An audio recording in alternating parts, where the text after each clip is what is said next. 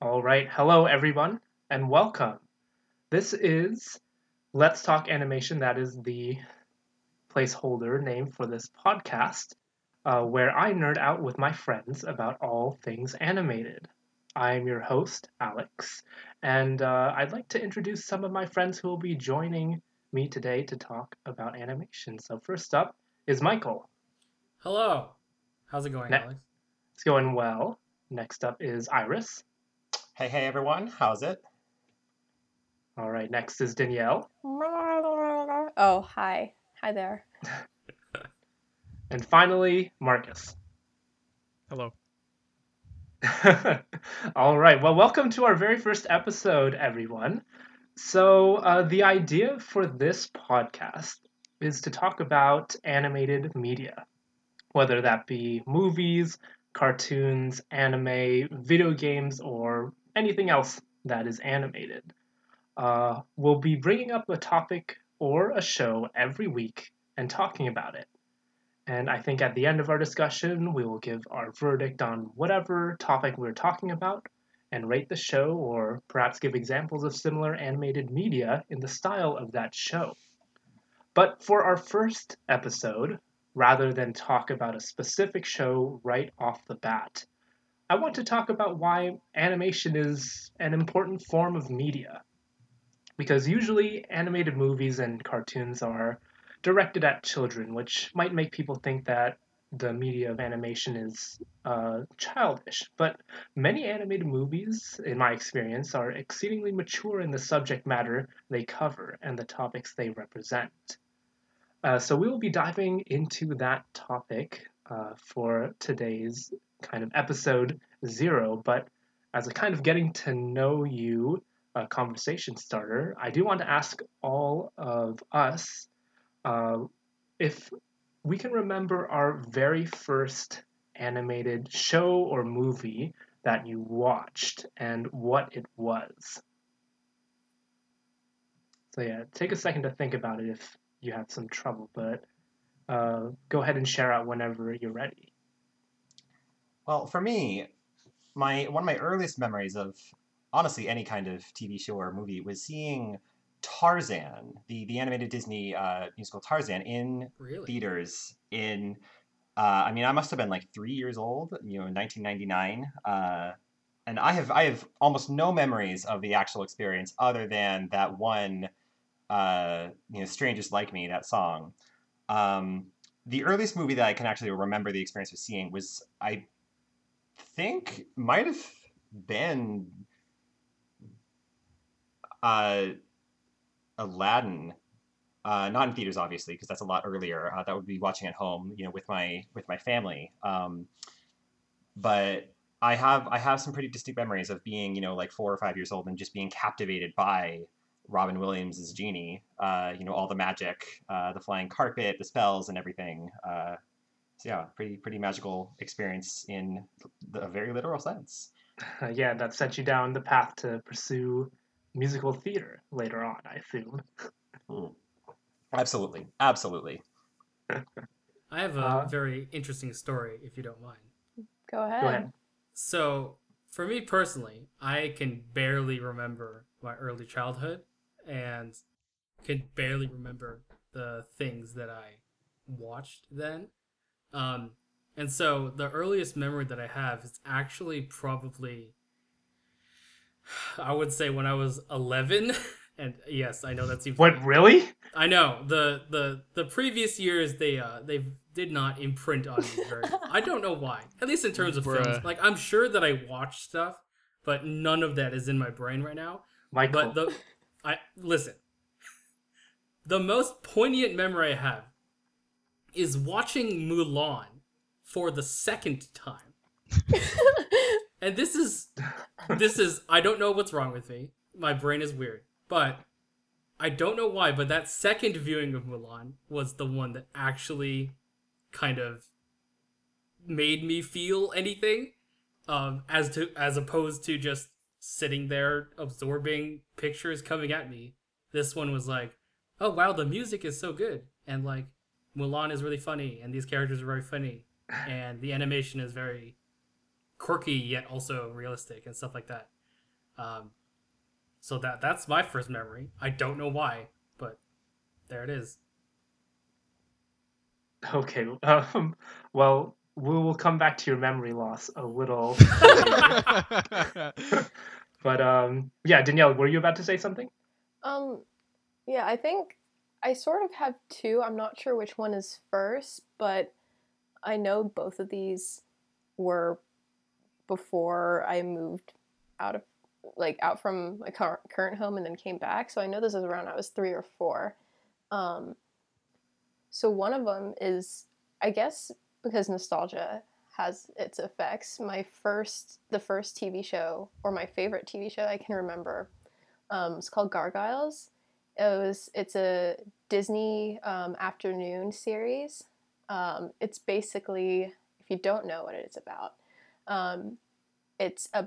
these gargoyles that come alive at night and then turn to stone during the day, sort of like perched off on like old buildings. So they used to live in this like old like Scottish castle in, I can't even remember the date. But then they got frozen. They were enchanted, so they were stone for like 1,000 years or so, and the curse was lifted when the castle rose above the clouds. And so what happened is that in current day, which then was like the 1990s, some like super rich dude from New York took this castle and put it on the top of his skyscraper in Manhattan. And because the castle was then above the clouds, then all of the gargoyles could were now active, and they were trying to understand like their new life in like current day. And I think like this was still a great show. It's super underrated. It's sort of like a cult classic to anybody who even knows of it.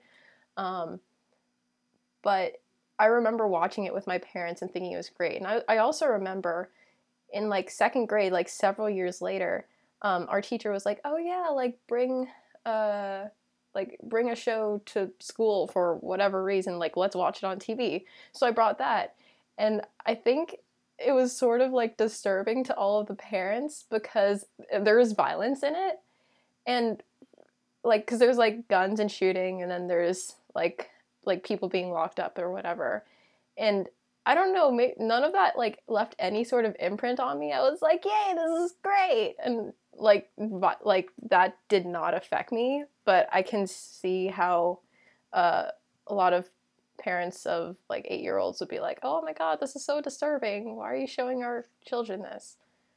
Did you say that was Disney? Yep. Disney Afternoons. Who knew Disney wrote the prequel to Ghostbusters? Oh God. Excuse me, the what now? The prequel to Ghostbusters. There was a prequel to Ghostbusters? No. Iris, come on. Maybe today's not my day because whatever's happening here, I'm not understanding it. Now, Danielle, I do remember the gargoyles. Aren't they all named after like boroughs in New York? Yeah, well, sort of. So the main one, his name is Goliath because he was. We can do a whole episode on this. I would be Oh yeah, so well, let's keep this short because we still gotta psyched. get to work. But yes, many of them are named after areas in New York. Hi, Mr. Long Island. How are you doing? Oh God. Okay, none of them are And named also- Long Island, please. I think also, in your introduction, Danielle, it's important to, for the viewers to understand just how much of a Disney fanatic this woman is. I'm a Disnerd. I can see at least probably like 10 things, no, more than 10 things in this room that are Disney right now, including this book called Animation staring at me in the face. So yeah. So you'll be in charge of all of our Disney episodes. Yes. And I'm pleased to hear that a lot of your early memories are Disney so far. But I feel like Marcus is gonna break that streak. Yeah. Won't you, Marcus? What about you, Marcus? Y'all are tripping, dude. Y'all are tripping. You guys can't tell me you didn't grow up with the OGs like Caillou and Arthur the Aardvark. Oh, I mean, yes. Kids and Cyberspace. yeah, Cyber. Those are absolutely the first memories that I actually have. did not watch. Did you not watch Cyber Chase? No. Nope. Oh my god. I mean, Michael, we've already established here that you have problems just in general. So we'll get to that later, but I mean, like that was that was where I grew up. Saturday morning cartoons, pretty much like every other kid of my age growing up, that was the deal. Danny Phantom, OG SpongeBob. I mean, As the years went on, that's where it came from, and it develops an appreciation for animation because you're pretty much getting bombarded with it from every corner when you're a child. So, but yeah, I mean, you can't tell me that Arthur yelling Dora Winifred and watching the letters of Dora Winifred just fly onto the screen was not the funniest thing my 5-year-old ass had ever seen in my life. Oh God. I remember, so for me, my first experience with animation was classically Wallace and Gromit. Did anybody else watch Wallace and Oh, Gromit? Yes, okay. Wallace and Yes, Gromit Yeah. was Wallace and good. Gromit was Yeah. a mainstay at our household.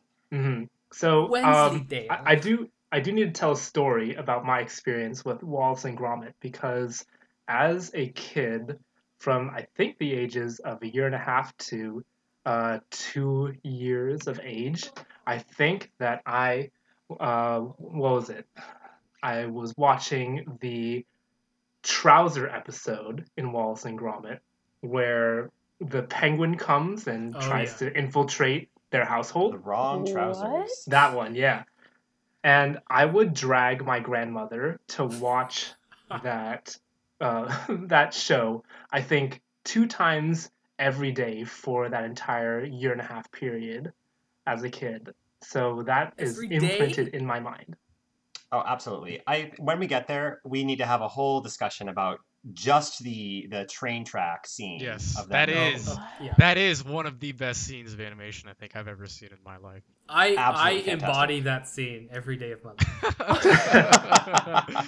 I have never seen this, so I don't. Danielle. I mean, I You should see know. it's classic claymation. You'll No, love I it. know that, and I know Wallace and Gromit is claymation. I think I saw there was a movie that came out later, like in There was a elementary movie. school, and with like Curse of the Were Rabbit, because I Yeah, think I yep. saw Yeah. that one, Yeah, the later but I Wallace and haven't Gromit. seen any of the other stuff. It's because Chicken Little, except for Chicken, no, not Chicken Little, Chicken Run. Chicken Run. That's by the Oh, same my studios, and I love that movie. Oof. Wallace and Chicken Gromit. Run is fantastic, but it was also a little traumatizing, like to watch as a young you mean child. the pie?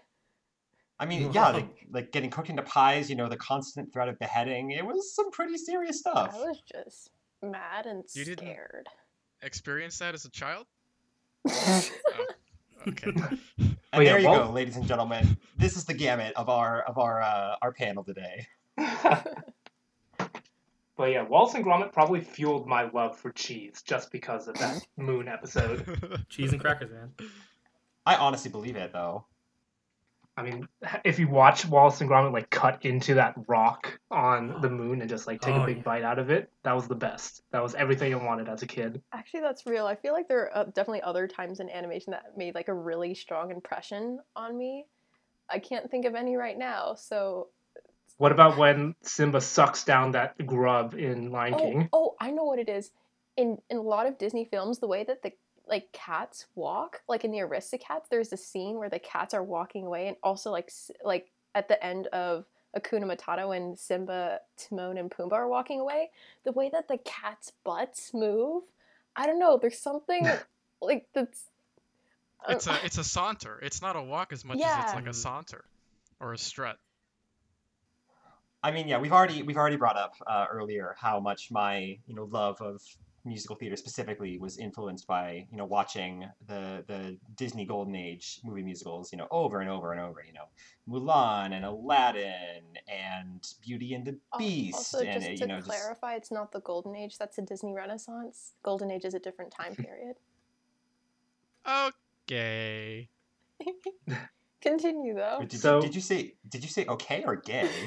I said okay. Okay. We gotta So respect this the talk elders. about our experience as kids with these animated movies kind of leads into my next point, which is the fact that it seems that a lot of animated movies and TV shows are relegated for kids, and I kind of wanted to get your ideas and thoughts about why there are so many animated kids shows and movies and not so many animated movies for a more adult audience, if you know what I mean. Is it just because of the cartoonish design, suspension of disbelief? Because how about this? Can we try and think of an animated movie that wasn't aimed at kids in the US? Because I know anime and anime type movies do have a lot of those more mature films in the style of animation. But what about here in like Western audiences? I mean, I think first of all, there's an important thing to clarify with regards to that, because I was actually listening to a talk the other day by like a famous Disney producer, but a lot of like CGI movies, like any CGI movies, is basically live action with animation, right? If we're thinking about 3D animation, like the background is animated, the like a lot of like smaller like NPC or whatever characters. That is the wrong term, but We've been playing D&D too much. Yeah, that's the right term.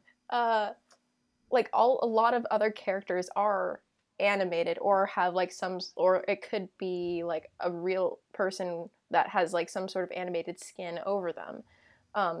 So I think like with regards to your question, I guess I would start to think about like this question with regards to like 2D animation, right? Because I'm gonna Or counter put it that. another way, like animation that is, meant explicitly to be, viewed as animation, right? Because I think a lot of what you're talking about, right, animating done in like CGI stuff, the background of, big blockbuster movies, etc.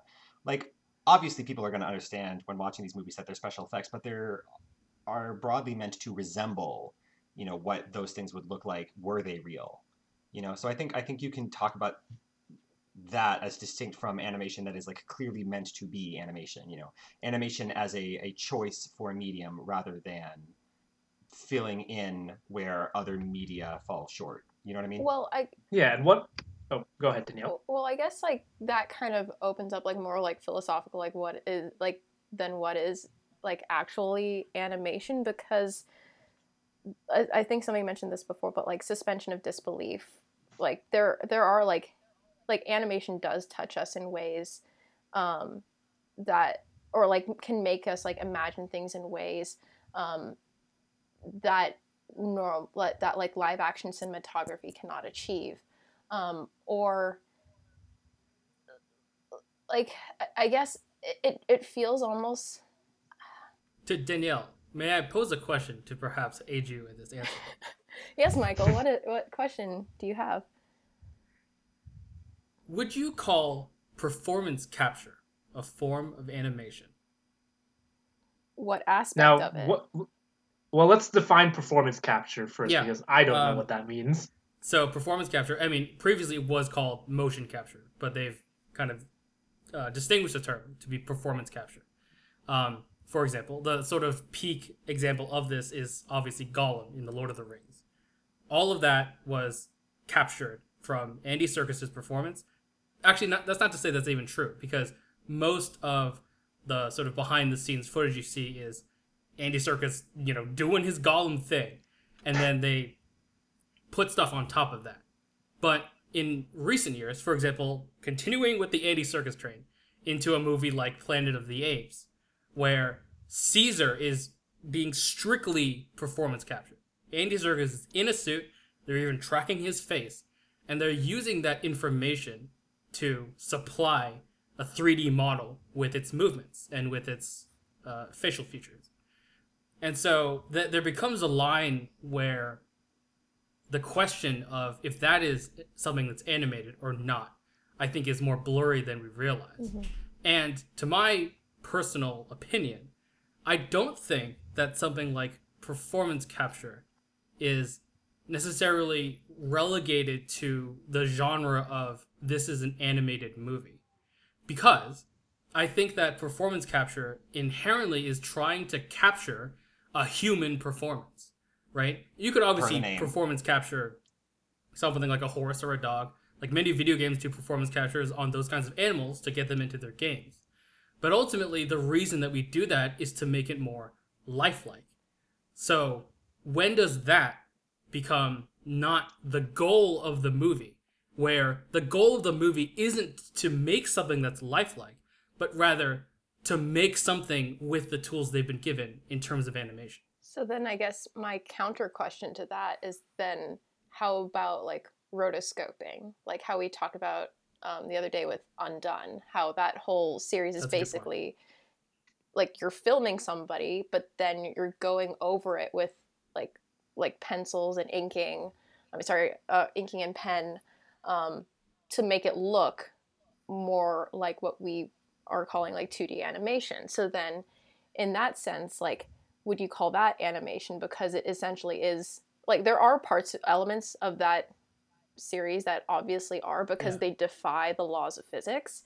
But yeah, I think that's why it's. I think that's an open question. Like, Yeah. Well, I actually, know I that think there are. I go ahead, think Marcus. that relationship is actually kind of the crux, at least in my mind, of where we can draw that line. Because in my opinion, animation has always been, I think, the preferred medium to kind of step away from what we consider reality or Yeah. something that is grounded in reality. The reason why that Undone, I think, chose rotoscoping is because it's easier to visualize supernatural things that happen in that show when the show is not strictly live action or strictly, this actual person in the real world. It becomes more, I don't want to say comfortable, but I think more kind of well set when there is animation around there to kind of take you into a different kind of mind state when you're Mhm. watching something that kind of non-reality like. That was And- not a word. Back to the posed question on why we think kids shows are animated. I was gonna say the same thing. I think that it's a combination of two factors. One is the first one is the stuff we just talked about. That like, a lot of animated shows and movies try to appeal to a wide variety of creativity and in imagination, in a sense where at least most studios believe that parents won't, or not just parents, but adults in general, won't connect with, maybe perhaps because they're older or anything like that. I think that the second factor, though, is just the fact that it's a positive feedback loop.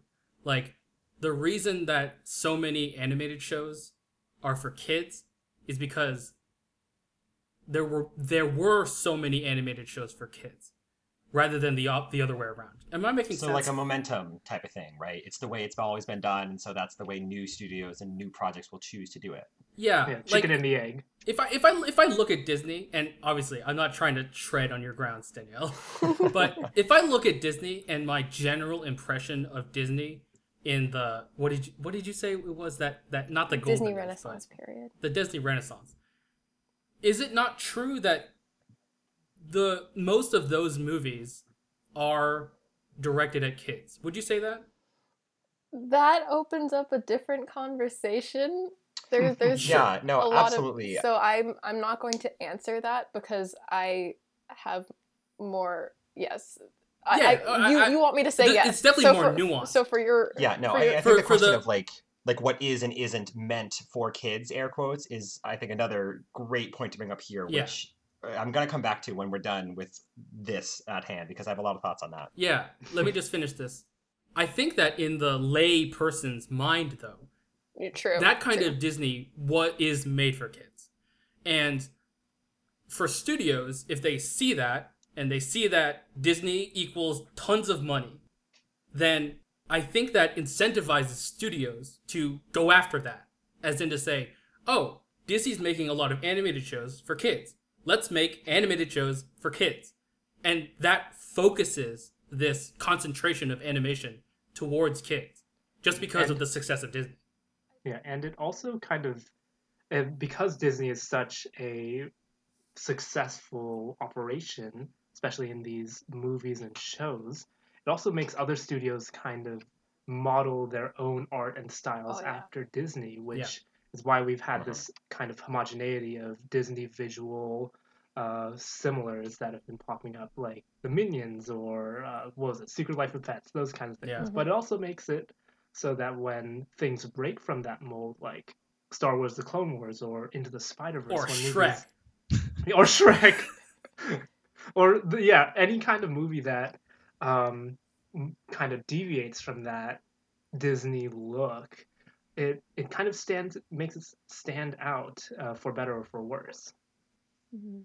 I think also Yeah, and I think go ahead, Danielle. to what Michael was saying before about why does animation relate to, like, quote unquote relate to kids more, or like why is more animated media directed toward kids? I think this is possibly an opinion, this is a question almost, like, but do you think it has to also deal with relatability?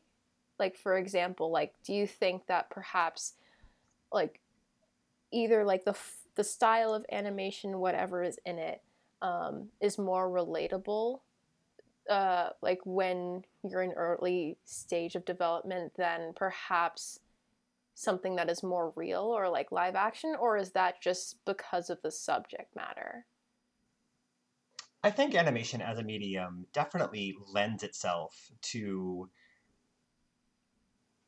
well, this perhaps isn't exactly the question you were asking, but I think it lends itself to making the sort of fantasy, appear on screen that a lot of, children's TV shows and movies, want to achieve, right? I mean, both from just the stylistic perspective and also from a logistical perspective, right? It's a lot easier to animate, kids doing magic or traveling through space or what have you than it is to, do some kind of, live action CGI animation. Yeah. A colloquial definition of animation, if you will. And I think the breadth of expression that animation makes possible as far as visual styles makes it possible to take some of these fantasy settings, these very vivid and imaginative concepts and present them in a way that kids can take in, can understand, can appreciate. So I think in that sense, absolutely, yeah, animation does help kids relate to the subject material. And like, let's remember, if the alternative is showing them what goes on the news. That's not like the only alternative, but it is an alternative.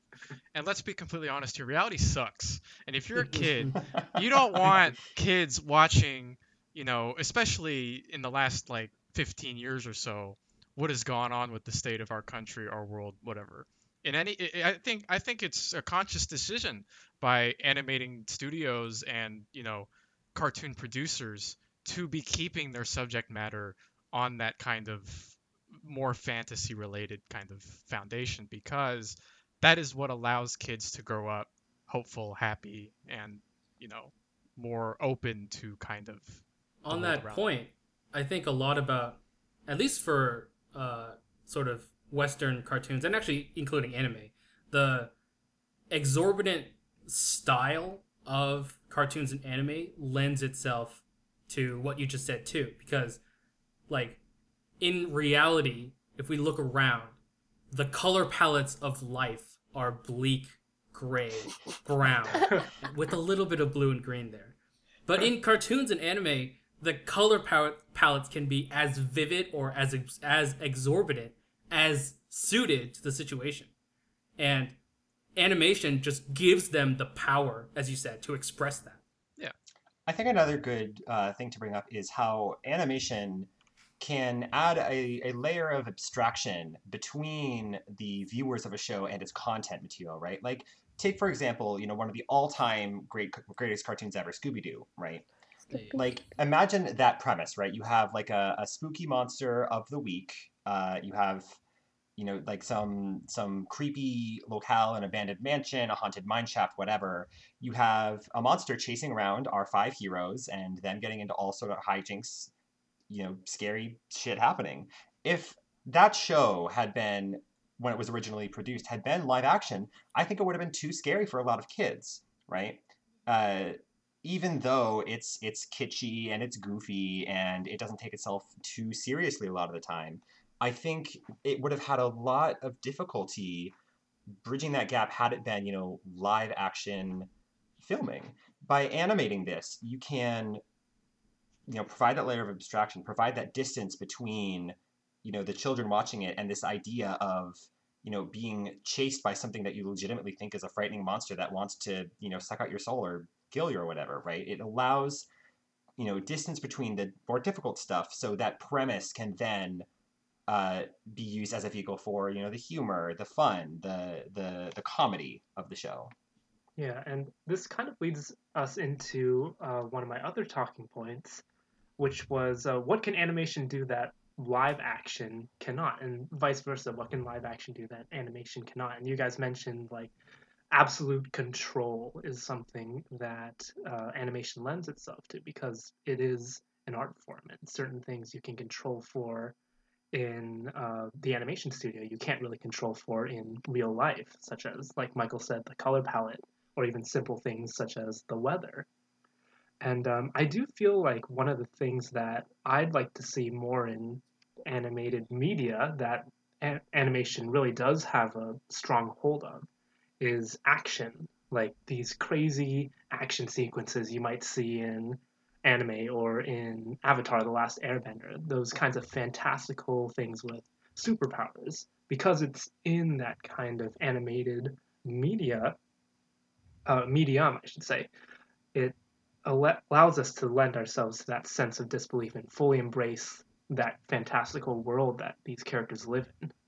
Right. And I think, if we're going to bring this up, we of course need to at least mention, the long history of, like superhero type cartoons, right? The animated Justice League series, the Avengers Assemble, like many other shows that I, can't possibly name all of here. But I think even with those examples in mind, I do still agree with your point that there is, I think, something of a lack of, really compelling cinematography. I'm not sure if that term quite applies here, but like cinematography style work, even in these, action oriented, fighting oriented type shows. Yeah, no, I 100% agree with you. Yeah, and that's why I think Into the Spider-Verse really nailed it on the head by providing us a real glimpse of what animation can achieve, especially in those action type movies. And like I said, anime also does that really well, especially action anime. Just off the top of my head, like Attack on Titan or Kill la Kill, those types of shows really lend themselves and fully lean in on those crazy movements that only an animated character could do. I think you bringing up Into the Spider Verse is actually, well, it brought something up to mind because I think that on your point on something that animation can do that live action can't, I think that for me at least, the success of Into the Spider Verse is obviously inclusive. Its plot, its characters, all that stuff. But Mm-hmm. I think that what it really brought for me was the the power of comics into the medium of films. Like obviously we're in the sort of golden age of Marvel right now, where you know superhero movies are good, but they didn't always be they weren't always that way, right? But the reason that, at least for me, that the Marvel Cinematic Universe is so popular is strengthened not on the sort of CGI that it has. Like, it's obviously great, but a lot of it is based on character, on, structure, things that are, in general to any kind of story or plot. Whereas Into the Spider Verse really leaned into trying to bring the essence of comics into the medium of film. And in my opinion, it did so very successfully in a way that no one has really ever done so. Yeah, And I mean, I feel like, yeah, go ahead. I think it's important to note that Spider-Verse took 10 plus years in development to make. Yeah. Like that was they made animation, as Michael said, they made animation the forefront of that movie, not necessarily the story. As well as the story and plot were constructed, the animation and trying to put something that's 2D into 3D was their point. But that took a lot of work, and it took a lot of money, Yeah. and it took a lot of people. And I can imagine that you saw this as well with the latest episodes of Clone Wars.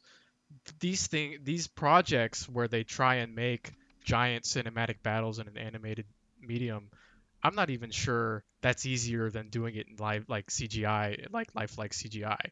I think that amount of work is so Yeah. difficult that kind of discourages a lot of studios from I think it's because following. nowadays making realistic CGI is easier than making stylized CGI. I guess so, yeah.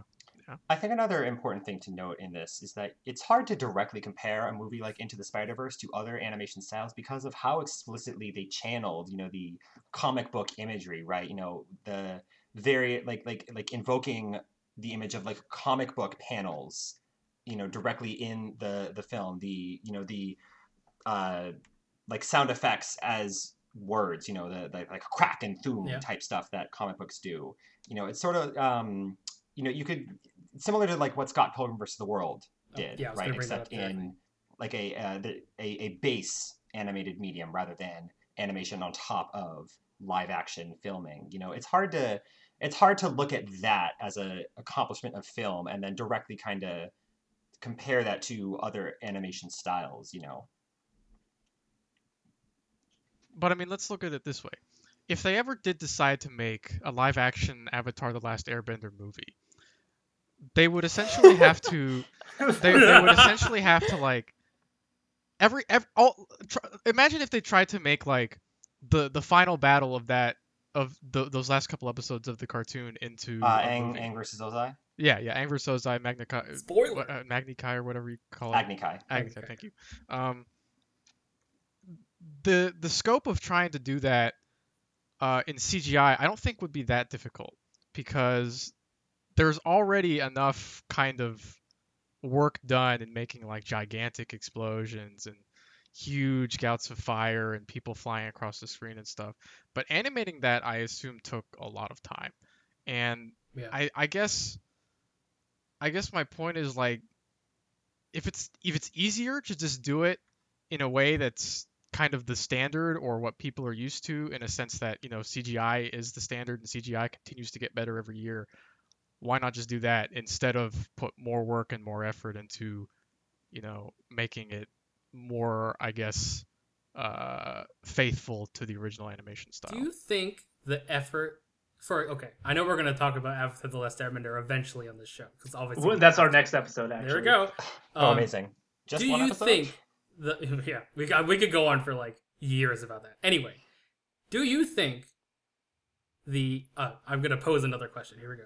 Yeah. Do you think Please. that the effort it took to produce something like Avatar The Last Airbender, in many ways, the sort of things they did, the new stuff they did, does that add to the quality of the show?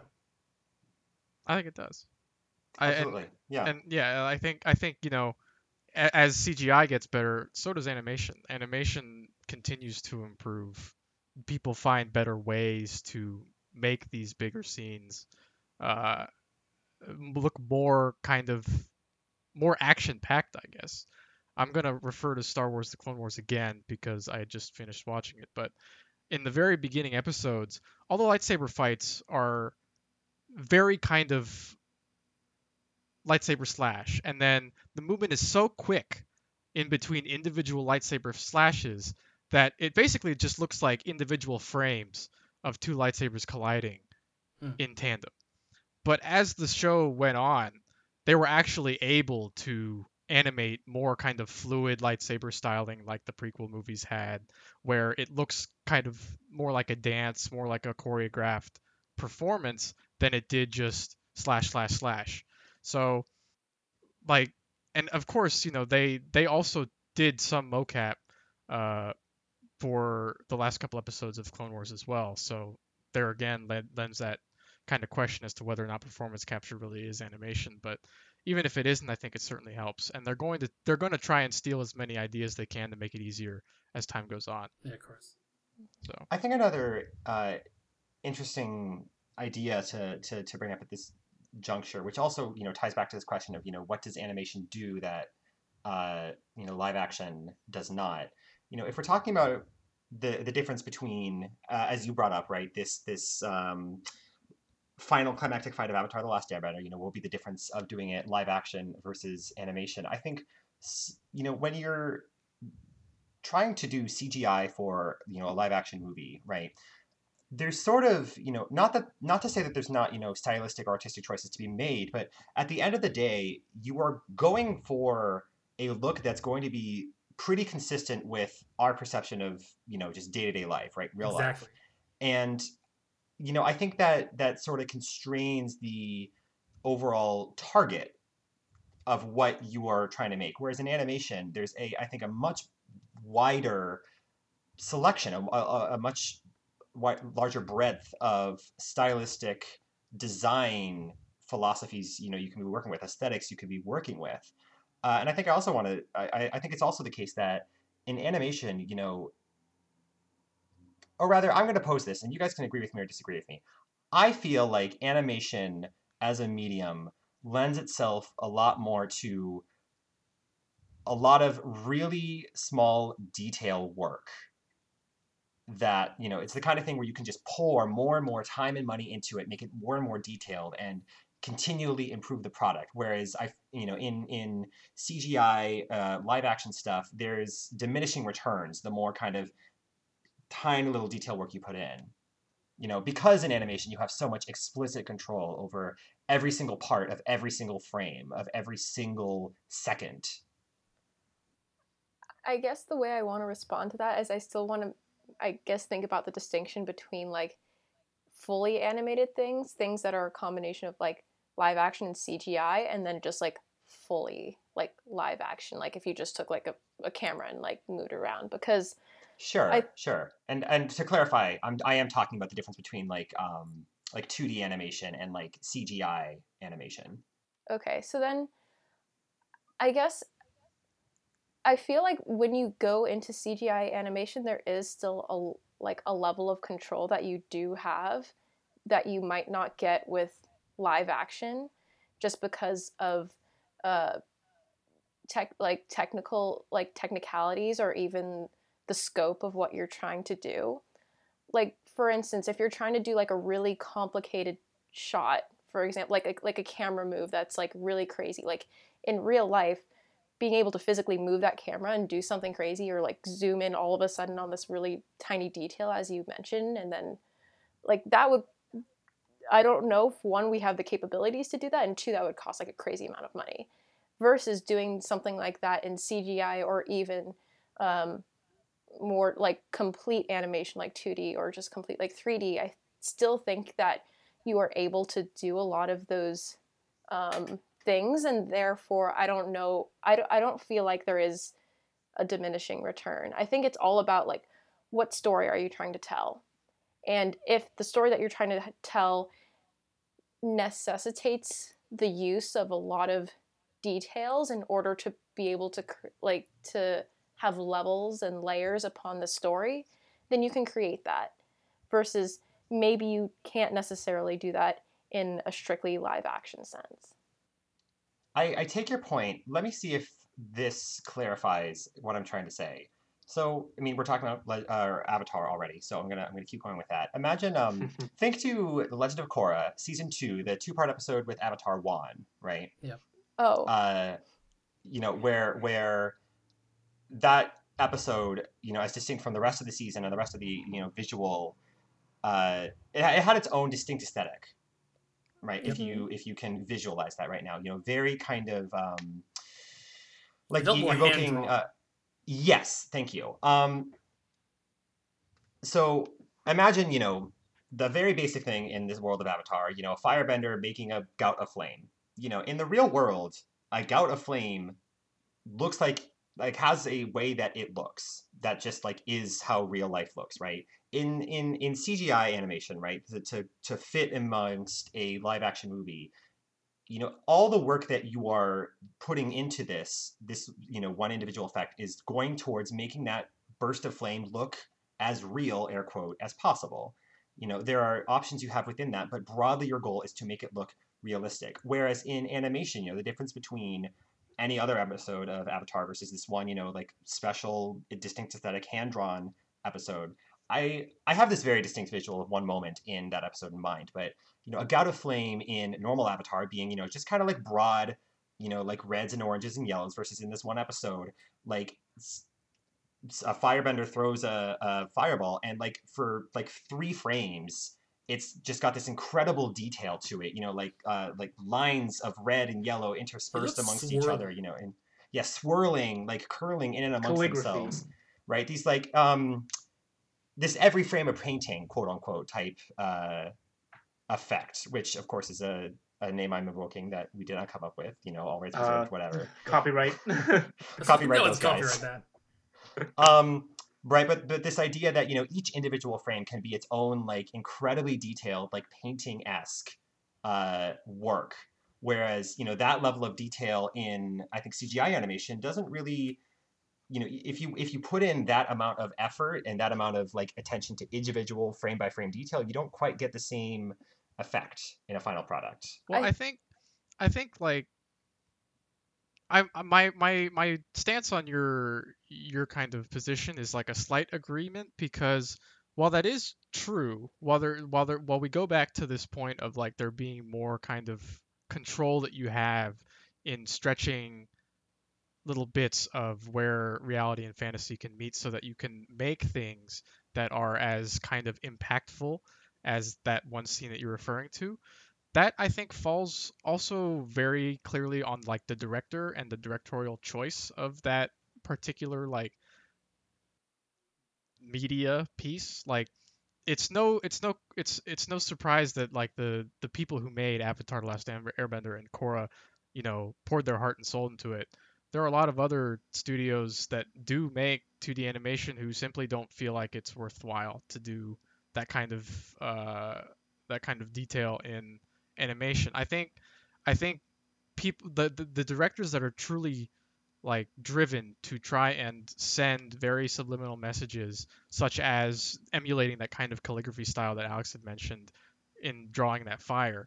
Those are conscious choices, but I think it lends more to the director than it does to the medium mhm. of which that's being May transmitted. I Right, bring and I'm up? not saying that's Oh, like a mainstay of all animated media. I feel like my position is simply that sort of detail work is more possible and more impactful in animation. may I Or bring like, up the yeah. uncanny valley?